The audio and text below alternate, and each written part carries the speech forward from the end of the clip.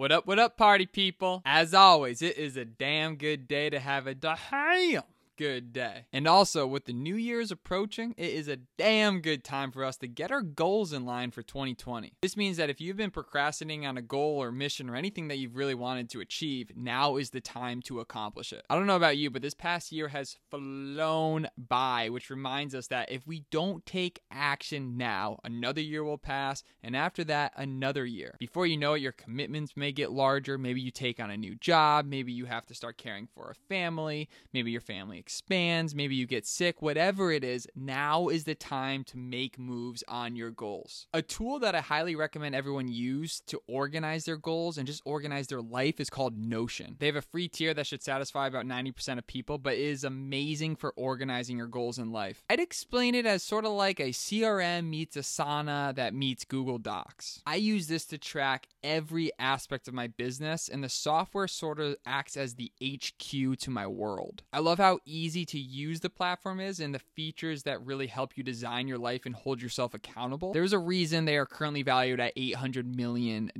So check it out and let me know what you think. An audiobook that I just finished is Genghis Khan in the Making of the Modern World. Here's a brief description. The Mongol army led by Genghis Khan subjugated more lands and people in 25 years than the Romans did in 400. In nearly every country the Mongols conquered, they brought an unprecedented rise in cultural communication, expanded trade, and a blossoming of civilization. Vastly more progressive than his European or Asian counterparts, Genghis Khan abolished torture, granted universal religious freedom, and smashed feudal systems of aristocratic privilege. From the story of his rise to the tribal culture to the explosion of civilization that the Mongol Empire unleashed, this brilliant work of revisionist history is nothing less than an epic story of how the modern world was made. I just found this to be a very badass, captivating book, so if you're into this type of stuff, check it out. And if you're new to the podcast, our mission here is twofold: to educate aspiring entrepreneurs by dissecting the come-up stories of incredible humans by extracting the golden nuggets that you can apply now to better your life. And second, to have all my friends in my life that are making moves, to meet all of my other friends in life that are making moves, to create one giant community of extraordinary people. Today's episode, I am joined by a legend in the real estate world, Danny Morel. Danny's company has done over $1.1 billion in real estate and has been featured in Forbes, Entrepreneur Magazine, Business Insider, Huffington Post, and Success Magazine. Danny is the author of the Resilience Roadmap, which is a guide to building your ideal business. He also has run some amazing events, most notably his event called the Relentless Event. Danny has had featured guests like Gary Vee, Rob Dyrdek, and Kobe Brant at his seminars of 1,500 people giving incredible coaching and training. On today's episode, we speak about what it takes to build a massive real estate business, maintaining work-life balance, and how spirituality and health are crucial to working at a high level. As always, you can watch this podcast with Danny and I live on YouTube. And if you find this content valuable, we ask you to like, comment, and share the good vibes. Now, without further ado, episode 62, let's jump into it.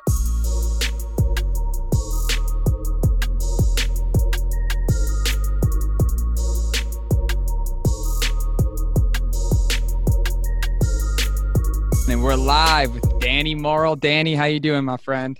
Doing great. How about yourself? Living the dream, and I'm so glad that we finally connected. I love following you on Instagram. You're just such an interesting, high-energy person. Have you always been that way? I don't have a great memory, so I would say for as long as I can remember, yeah. well, you're all about that healthy eating train now. Yeah. So that seems to have been like a big step up in your life. Did you always eat healthy, or is that something that's somewhat new? I mean, that's a great question. I think I've always been health conscious, and I think I've always, for the most part, knew that, I wanted to live a long life. And in order to do that, you got to take care of yourself. And so, yeah, I think I've always had a health consciousness. It's just recently, it's becoming more and more apparent to me as I'm getting older that, I've got a body and I've got to take care of it if I want to live to be, 100 years old, which that's my goal. Yeah, 100 years old, boom. It's interesting to think that when you're younger, all you want to do is drown your body in alcohol. And I wouldn't say when you're younger, because I mean, my dad's still a champion. I mean, drinks like he's 21. But whenever you're younger, it's just part of your culture. But then as you age, just every drink, just man, it weighs on you. And eating bad food, it weighs on you. And our generation and this whole new like awakeness that's happened in the world is so focused on health consciousness to preserve that go to get it attitude and just always be on. And you seem like someone that's just always on. Like you're the type of dude that's making moves, making business moves. Were you always into this like world of business, or like what was like pre-college like for you? Yeah, that's a great question. I think, I started my first business when I was 9 or 10. I remember pencil fighting. Pencil fighting was a big deal. And so I would go and I would like buy pencils like cheap, and then I would sell them at school. So that was my first business. The second business I ever did was I was really terrible at math, but it was because I was lazy. And so I got put in my senior year in the dumbed down math. Like it wasn't geometry or algebra. It was just like basically like just basic math. I don't know what happened there. But anyhow, the teacher would put up, there were 30 worksheets per quarter. And every worksheet, she would put them up, and eventually the wall had all 30 worksheets. So you could know what you had to finish in order to get, your passing grade. Well, what I did was I just got the worksheets and I just saved them in a folder, and I just kept all of them. And I would tell all the kids in my class and in the other periods about them, and I would charge like $2 a sheet. So I ended up making a couple $100 a month on this, and that was my second business. Yeah, and that's a lot of money for not anyone at that Yeah, age. What is pencil fighting? Can you expand on that? What are you yeah, talking about? yeah. Pencil fighting is, well, this is an Apple Pencil now, but if you could just picture a wood pencil, right? You grab it like this, and someone holds their pencil, and you just like flick it until it breaks, and then that's called pencil fighting. Yeah. Got it. Okay, cool. I remember. I'll tell you this: I've done a lot of podcasts. I don't think I've shared that anywhere. I've done a lot of like the karate chops with the pencils, just straight karate chop and pencils. Yeah. But that's creating that's interesting. Yeah. So did you go to school after that, or what was that like? Yeah, everything started when I went to college, and I was in college for, I would say, 1 semester. And at the time, my family was so poor. We lived in a single parent household. It was my mother and 3 boys, that we got assistance, like I got on like financial aid or something like that. And we were so poor that not only did I get my school paid for, my books paid for, but I also got like a stipend every month of like, actually, I think it was like $1,300 per quarter is what I got. And eventually what happened with me was I felt so guilty about receiving that money. I thought that, maybe other people who really wanted to attend school would receive it, better, or would do better with it, that I went ahead and I just gave up. I quit because I found myself wanting to get into business. And then that's when I was really managing my tortilla delivery business and going to school, and I had a job. So you know what, come to think of it, yeah, I've always been pretty motivated to make money, I would say. Tortilla delivery business? Are you just peddling door to door like the bombest tortillas? What does that look like? I had a route. I had a route with stores and even elementary schools, and I would get them from a wholesaler at a lower price, and then I would sell them at a higher price. And yeah, that was my route. Nice. What did you expand from tortillas? Were you like, okay, I can go and bring in the whole kitchen? No, that's a great question. What ended up happening was I started to have the desire to buy my mother a house. So I was 18 years old when I got into, the tortilla delivery business. And I made a goal for myself to buy my mother a house by the time I was 21 years old. And as I did that, I met a real estate agent. And I asked the real estate agent, how much money you could make if I was in real estate. And he told me. And so, I told him this. I said, you know what, if you want, don't pay me anything. Just teach me the business. Because I've always thought that the way to make more money is to learn from people that have excelled at whatever it is that you want to do. And so I was always very coachable. And I've always, to this day, I still invest in coaching very heavily.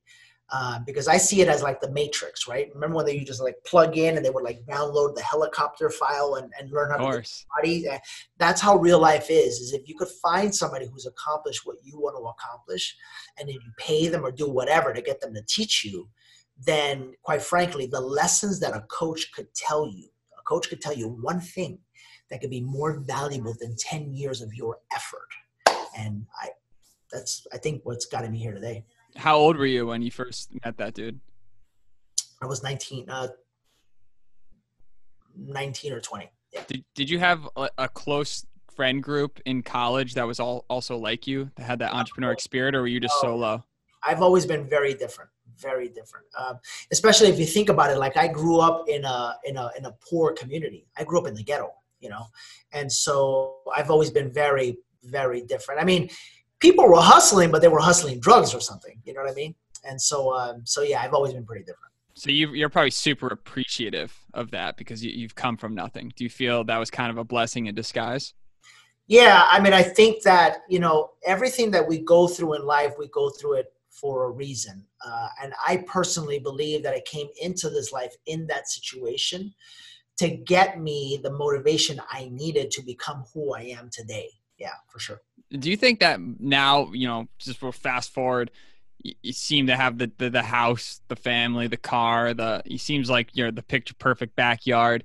Do you feel like that is what makes you brings you happiness, or just the fact that you've accomplished what you've set out to do?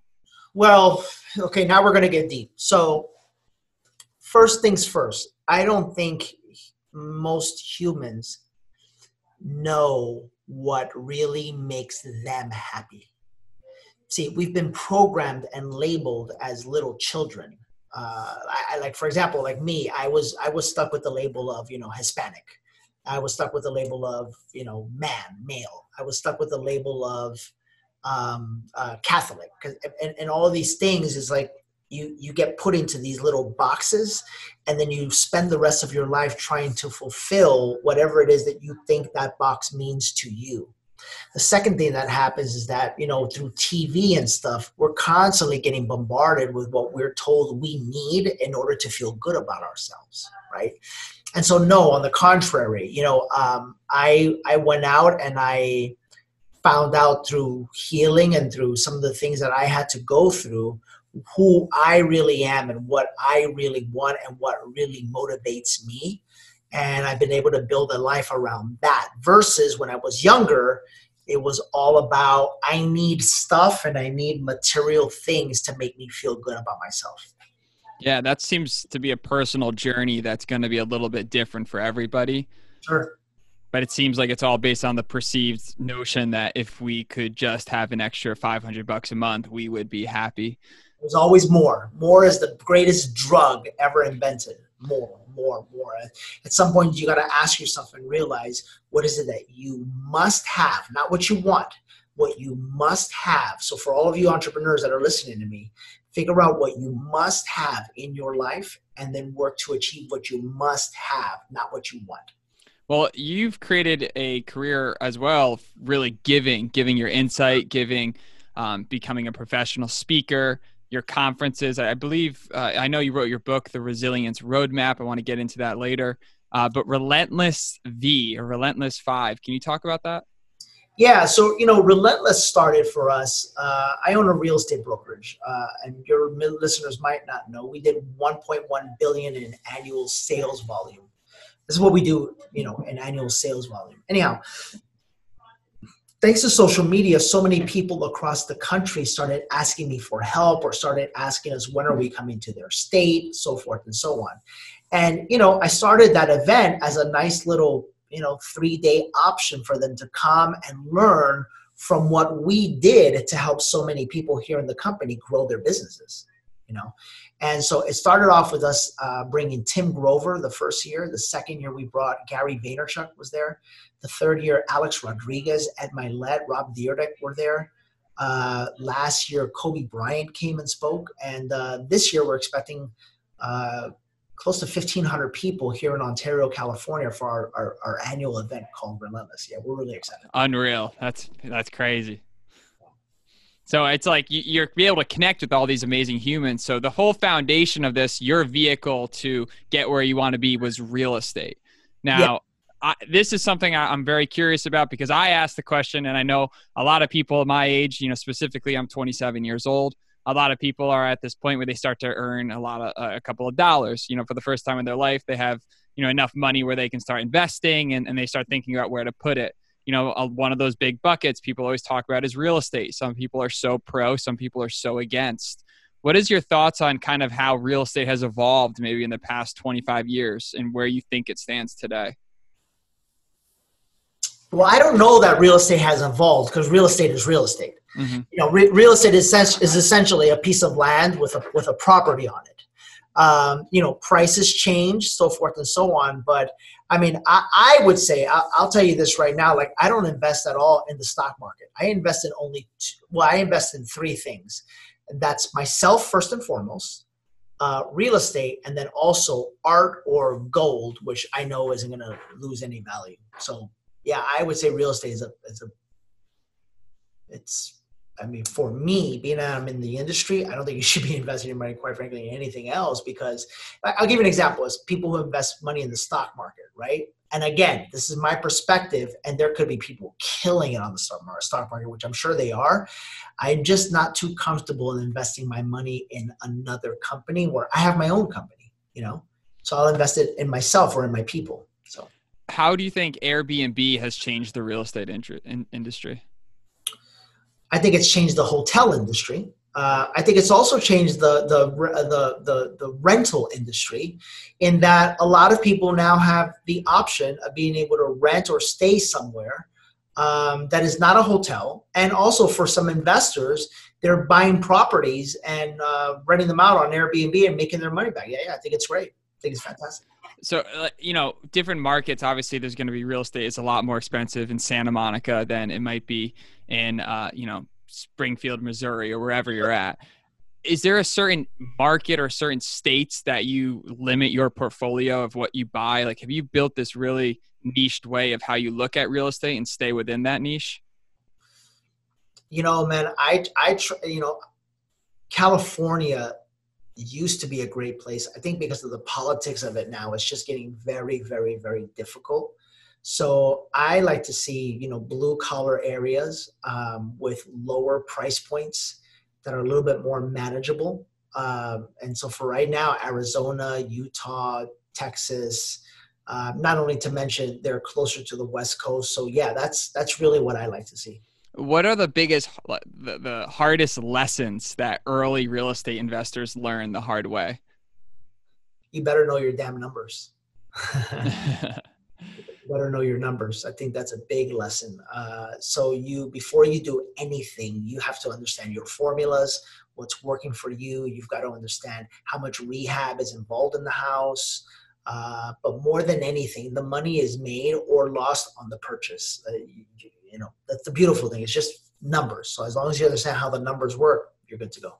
And then just by being around real estate for so long, you feel like you've kind of developed an internal compass for what those numbers should look like, or are you wrong sometimes? No, I'm never wrong when it comes to that. No, because there's no way to be wrong. In other words, it's just comparables, right? It's just data. It's just understanding data. So it's understanding, if I'm looking at a house, I have an idea. If I go to a rental meter, I have an idea of what I can rent the house for, right? And I also have an idea if I go in the MLS, which as a real estate professional I have access to, I've got an idea of how much the house is worth. So no, it's just simple data. So rental meter is something that you as a broker are constantly using to kind of gauge where that at. Is that an accurate number that's presented? Not as a broker, as an investor. As an investor. It's a very accurate number, rental meter. Yeah, I highly recommend it. I don't recommend Zillow. It's an inaccurate number. So it seems like you're very cut and dry. The way you look at real estate is it's just boom. It wins every time if you just know the numbers. It's that simple. Look, I'm cut and dry about everything in life. There's so many people operate in gray. It's black or white. It's either a win or a fail. It's either a yes or a no. It's either I'm going to do it or not going to do it. It's I'm in or out. So yeah, that's just, and I think that's what's helped me become, successful and achieve whatever it is that I've achieved. So if you want to start a small little real estate empire and you're just getting into it for the first time, what is your thoughts on property management? Does, an investor have to become a handyman in order to do this, or how do they avoid that pitfall with, maybe hiring the right person or what to look for? Well, yeah, again, so it's in the numbers. So if in the numbers you build in property management and you build in maintenance and you build in all of these things, then it's all there. It's all there for you. Yeah. And I would tell you this, the property manager is what makes it or breaks it. Really? Yeah. Well, that's what's going to either give you freedom or have a headache. So you got to pick a great property manager. So wherever you're looking to build real estate, the first thing you have to figure out is obviously who's going to manage it while you're gone. Yeah. Well, the first thing you got to figure out is if it's a deal or not. The second thing you got to figure out is where you're going to get your financing from. And then the third thing you got to figure out is who's going to manage the property. Right. Boom. Done. 3-step process. Go buy some homes. That's it. Yeah. Has this whole journey kind of taught you a lot about just other types of businesses? Like, have you ever been interested in other aspects, maybe e-commerce or just online marketing than real estate? Yeah, I mean, we do that for my coaching business because I do have a coaching platform. And so, yeah, we do. But, that's the thing that I think most people don't understand, is business is a reflection of the soul. Your business, your outer world is a reflection of what's going on in your inner world. And so for me, a big thing is understanding that, like, the principles that I teach are, you need 2 things in order to be successful in business. Well, I would say 3. Number 1, you need to be clear with what you want. Number 2, you've got to have a strong mindset and an understanding of who you are and how you think and how you operate so that your emotions, your thoughts, etc., don't get too out of whack when things go wrong. And then number 3, you got to understand how to perfect and enhance your skills. Being that I'm in real estate, sales is very important. So skills is something that I practice very early on a daily basis so that today I could handle any objection, any sales objection at all. So, yeah. So as you become a better real estate broker, do you feel that you just start climbing the ranks in terms of the size of houses you're selling? If that's what you want to do, yeah, there's a lot of people that don't want to grow. But if you want to grow, then yes. Then you want to get into high net worth real estate. No, or you could do a lot of volume, a lot of units. There's a lot of different ways to skin the cat. Yeah. Yeah. Interesting. Volume.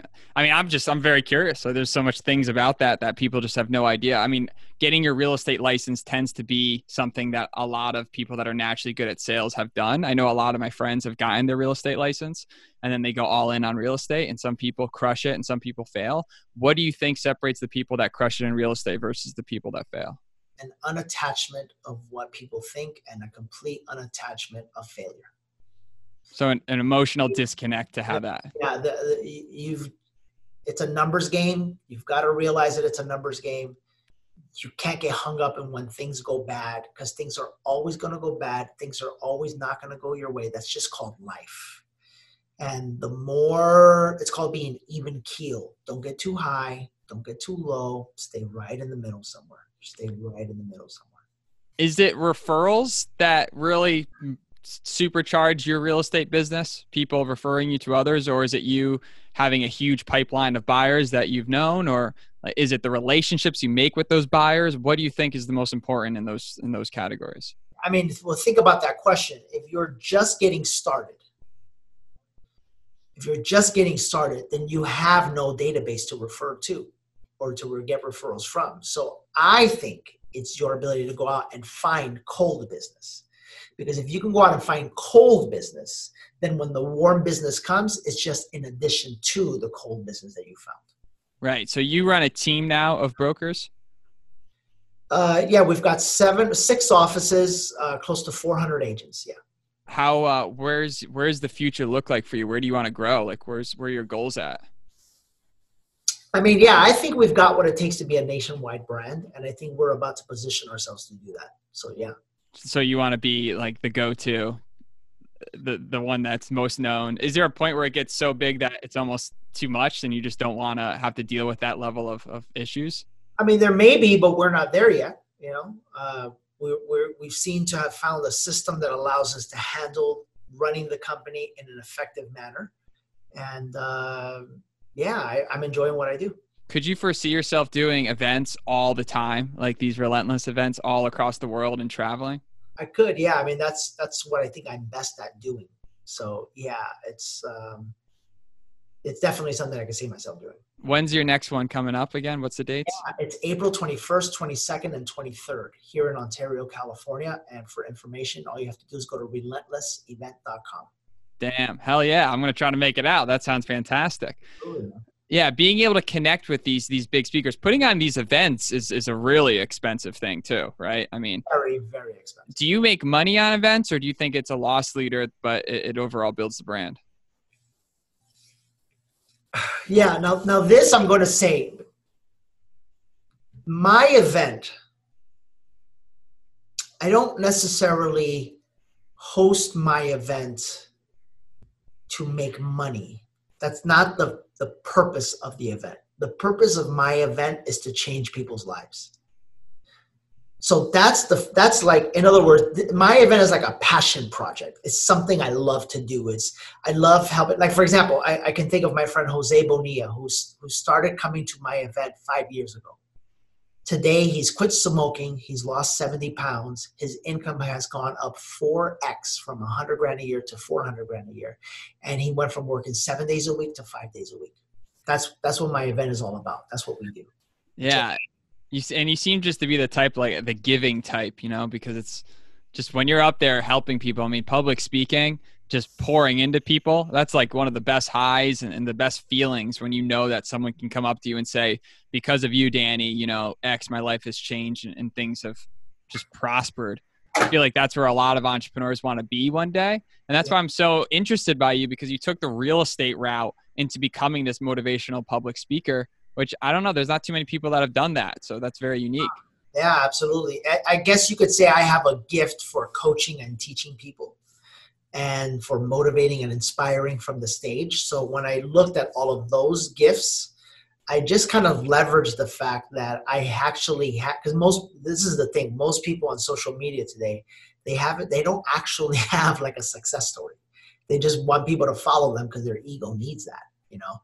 Since I actually had, and I actually created a successful business, I went ahead and took that and leveraged it, and it gave me the voice to help other people. Yeah, that's huge. There's too many coaches and people out there every day that are, you know, building products and opportunities that haven't done it themselves. Right. And, you know, you're this brand that can do that, does teach the real estate and is making that happen. Do you have a lot of, I mean, this is a silly question, but do you take that your circle of friends today are crucial to you constantly leveling up and constantly finding, say, new business, or do you think it's mostly you? I don't know that my level of friends. No, it's always been me. It's always been me. I think that the right friends can propel you or hold you back. Yes, there's truth to that. But I think a powerful human being decides what they want and goes after it with all their heart and soul. Is there a certain individual that you've looked up to your whole life that has kind of provided that motivation behind the scenes to you? That could be in the form of an audiobook too, as well, or just books in general, or authors that. It's me. It's all, and it needs to be you. It needs to be what you want to become. You know, the vision of yourself. That's what you need to look up to, because when you do that, you're unstoppable, man.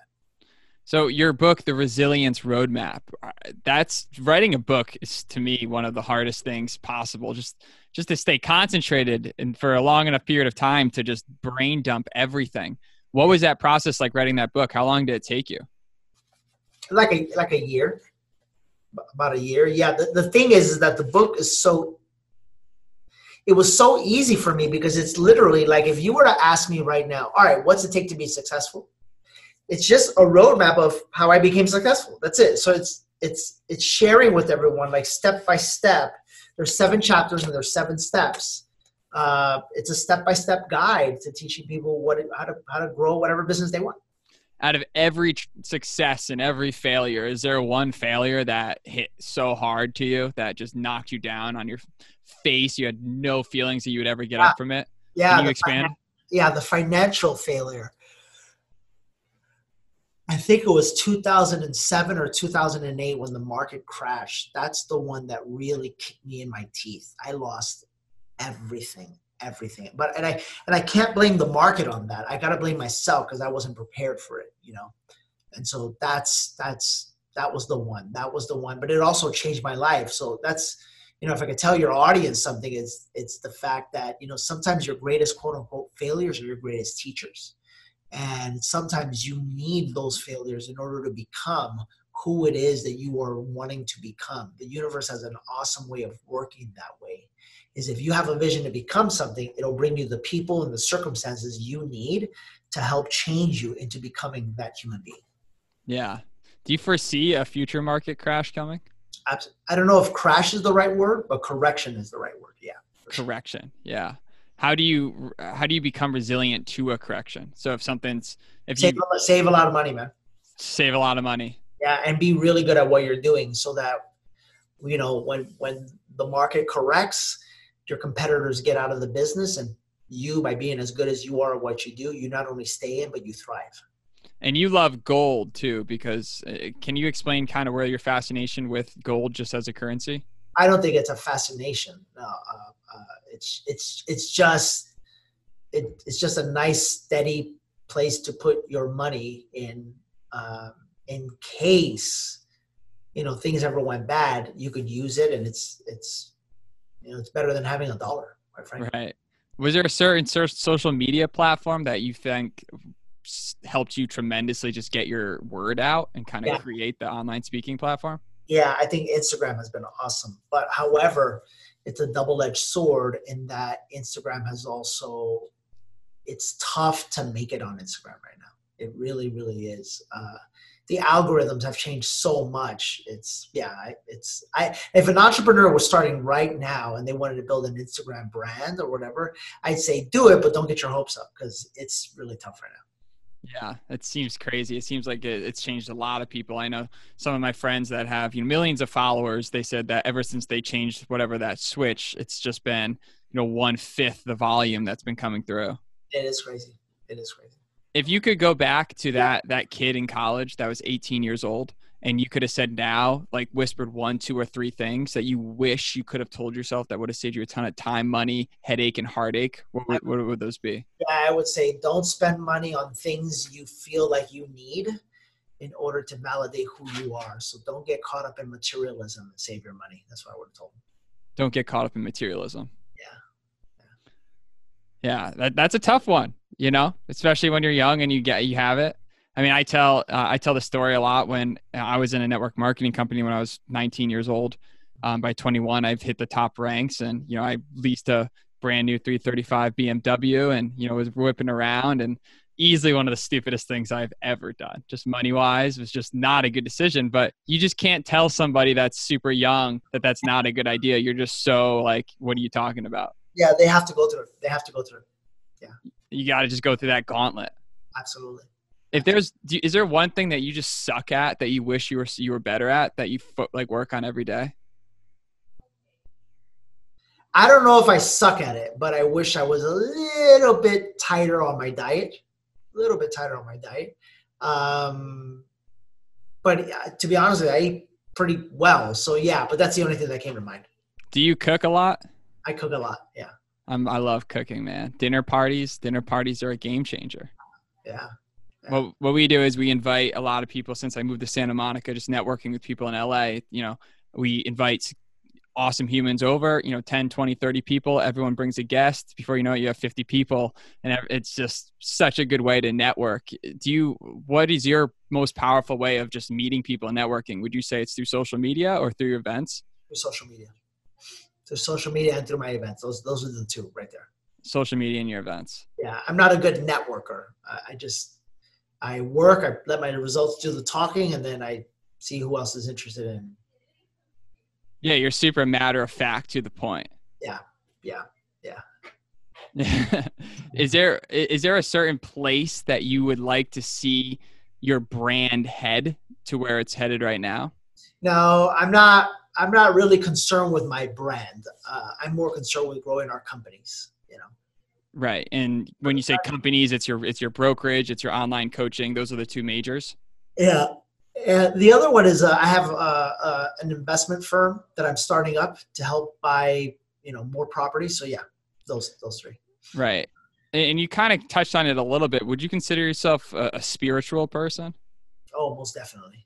Most definitely. Have you always been, or was it something you kind of grew into?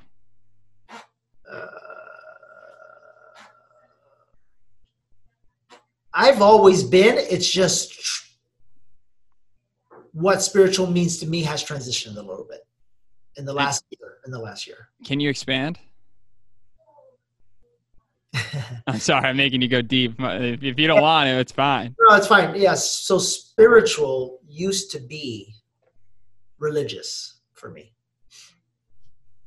And the problem with religion is, for the most part, it's man-made. It's a set of rules and boundaries that man made that we have to follow. So spiritual means to me is a connection with yourself, a deep connection with your own soul, a deep connection with your own thoughts.